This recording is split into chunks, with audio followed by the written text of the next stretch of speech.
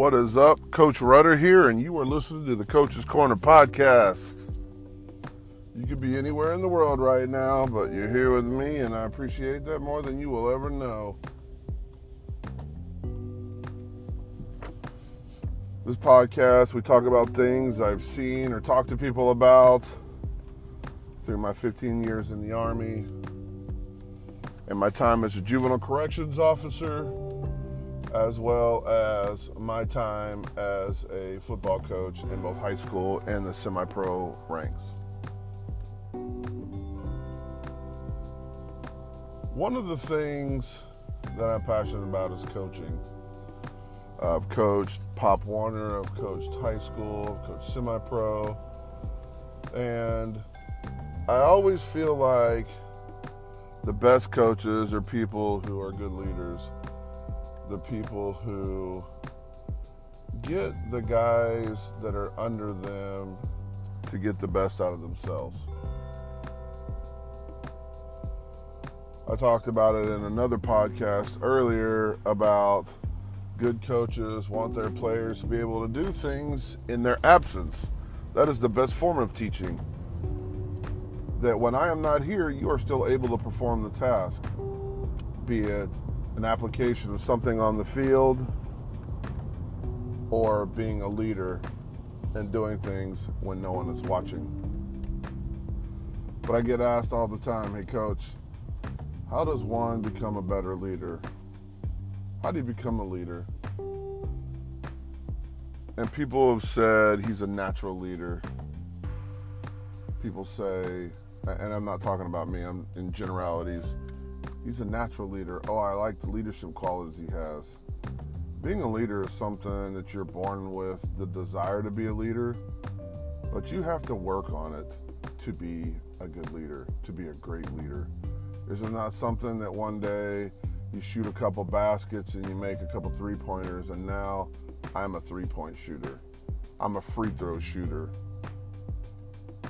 You're playing football, you throw a couple balls around, all of a sudden now you think you're Tom Brady, you think you're Drew Brees, that you're the greatest quarterback ever.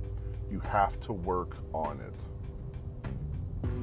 And while there's no real step one to being a good leader, there are a few things that I've thought about over the years and a few things that I've kind of jotted down that we'll talk about. The first is don't be a jerk. You can be a good leader without being a bad boss, I should say. Bad bosses are typically people who discount their people. They treat them like they're disposable, like they don't matter. The best thing you do is just be a decent person and treat your people like people. Respect their opinions.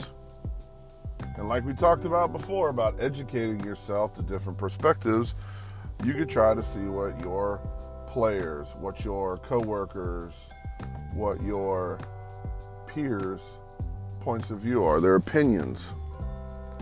It'll make you more likely to be approached by them when they know that you're not just that guy that's so set in stone and the line in the sand has no wiggle room when it comes to just things, opinions, points of view. Also, you have to have the commitment to be a good leader.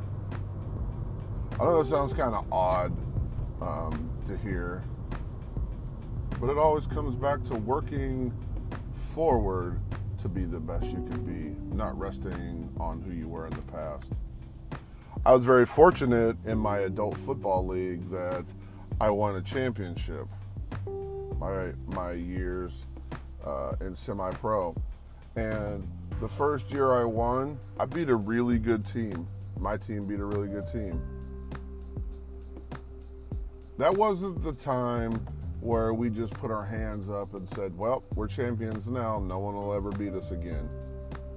We had to work hard. I had to get the leaders of that team to work hard to not be complacent with winning.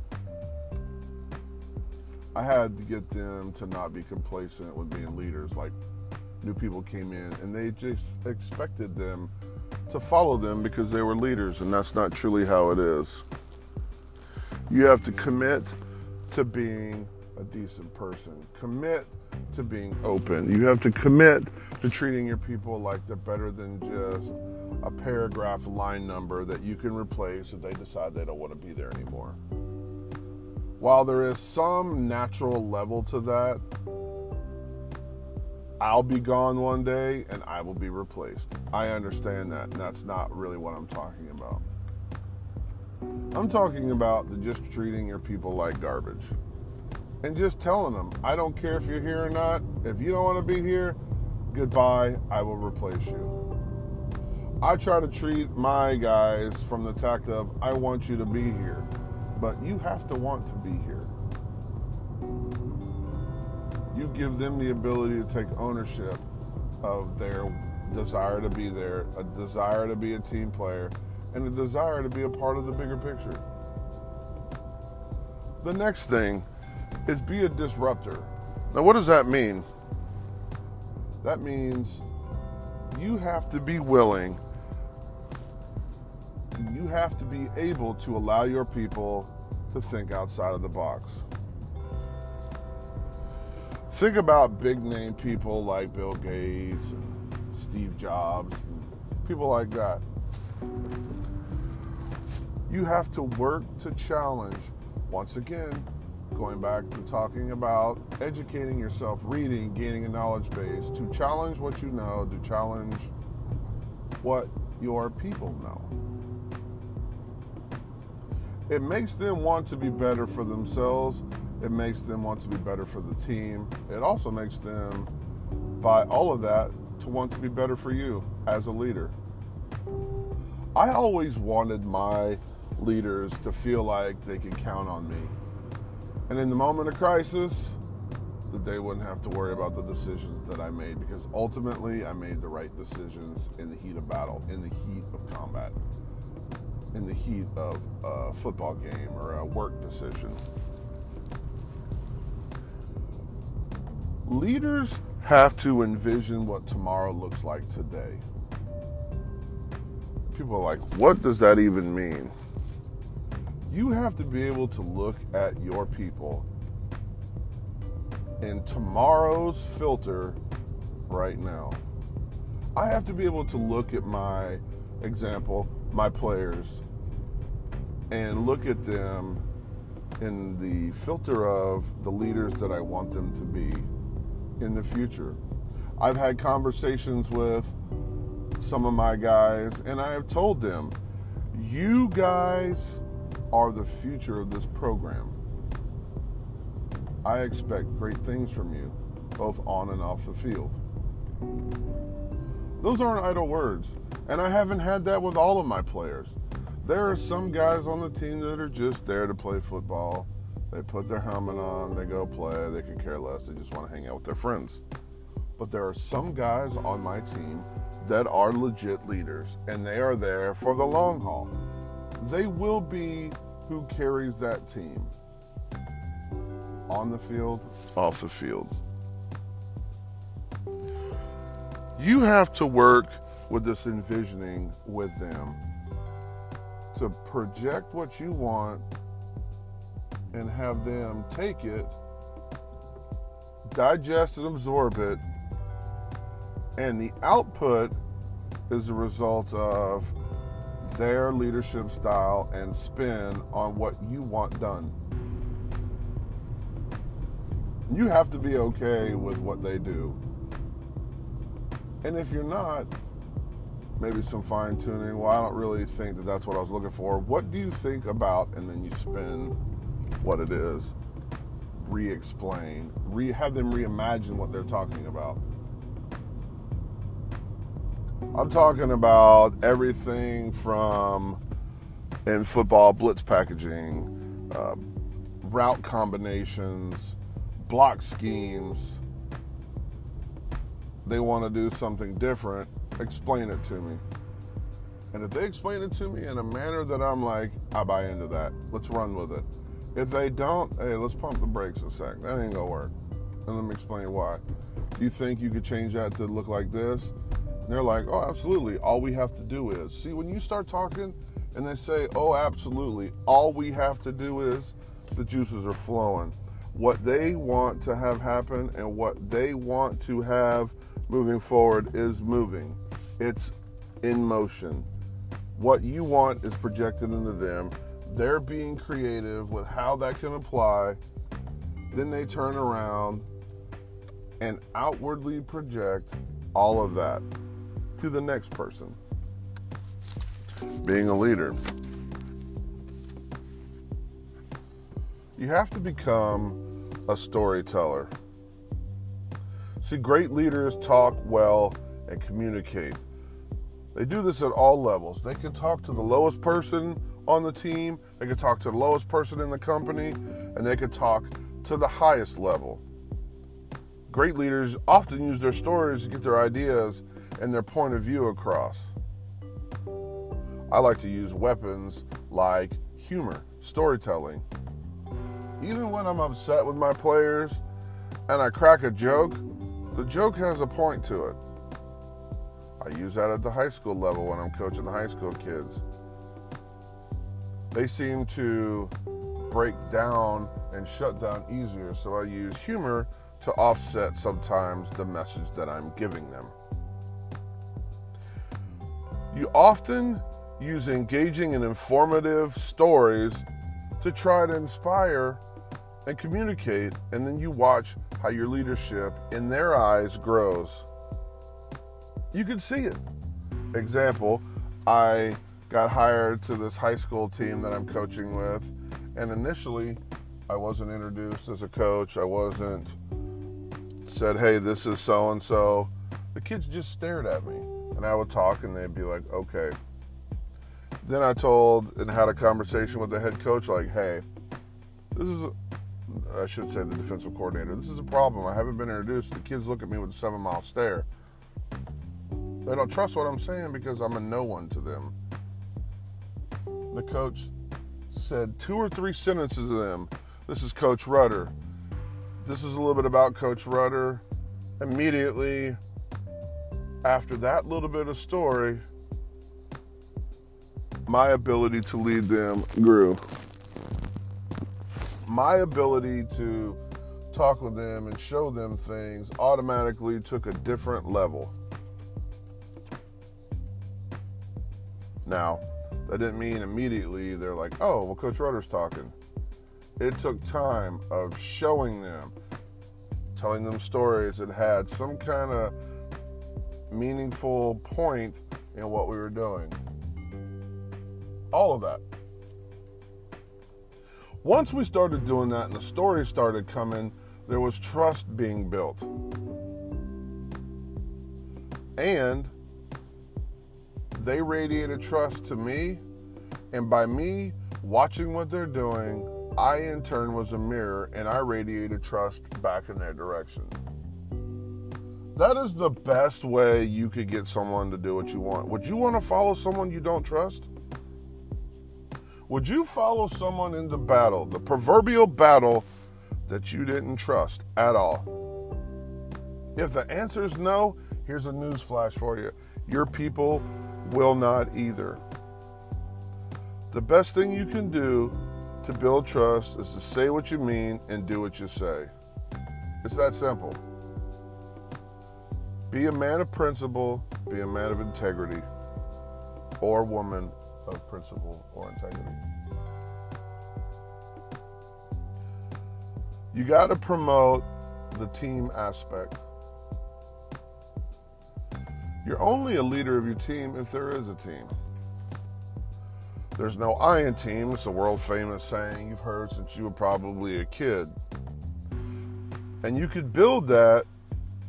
Your team wins together by building the camaraderie, the trust, the communication, the vision building, all of that. While you're doing that, you can subconsciously leverage everything you want skill-wise and experiences from your people. Everyone has something different that they're good at. So you can leverage all of these different skills and area of expertise outward, so the people around you on your team can gain those same skills and areas of expertise. You have to be able to enable your people. And what does that mean? I know that working in the juvenile corrections, we always talk about, well, this kid's parents are enablers. We're not talking that kind of enabling. That kind of enabling is terrible. We're talking about the enabling where you and your team will come across resistance, you'll come across adversity as you are trying to get things done. It happens in sports, it happens in business, it happens in your family dynamic as the team, all of that.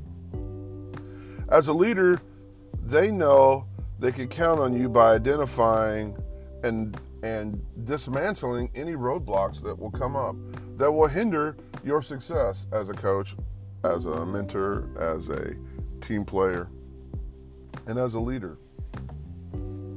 If you have a leader that has the ability to help get you through these roadblocks and get you through these adversities, people will run through walls for you. And if they run through walls for you, they trust you. But they only do that because you trust them back. When my daughter was little, people used to talk about massive amounts of discipline and all that stuff. Well, being a leader, you have to continually coach. Being a parent, you have to continually coach. Minor course corrections. So as you're becoming the leader you want to be, your key roles is develop those people who work or play for you. And you have to continually provide minor course corrections for your football team, your work team. You can't just be like, oh, we won, we're winning. You have to constantly evolve. You have to constantly help keep them going in the right direction. And it's in your best interest to make sure you do this. Or you might have to start over at square one with some people. Once they have a roadblock that pops up, it might take a while to get them moving in the right direction again. Contrary to popular belief, you need to keep score. It's essential that you recognize results, not effort. If your people see that you fairly disseminate praise and rewards based on the results of favoritism, they'll give you the best that they have. And in the end, your willingness not to play favorites is the part of being an honest and true leader. And I feel like one of the last things is you have to adapt to the outsider's point of view. You're the one, as a leader, that keeps things fresh, keep things challenging, keep them pushing forward into the future. One way to do this is to always look from the outside in. You have to think of the impression your team, that your business, that your family, that your friend set leave on the people around you. And if you see them going in the right direction, keep the course corrections coming so that things stay that way. And if they're not, you need to make an overhaul of what is occurring and get those course corrections done to properly motivate your team to move in the right direction.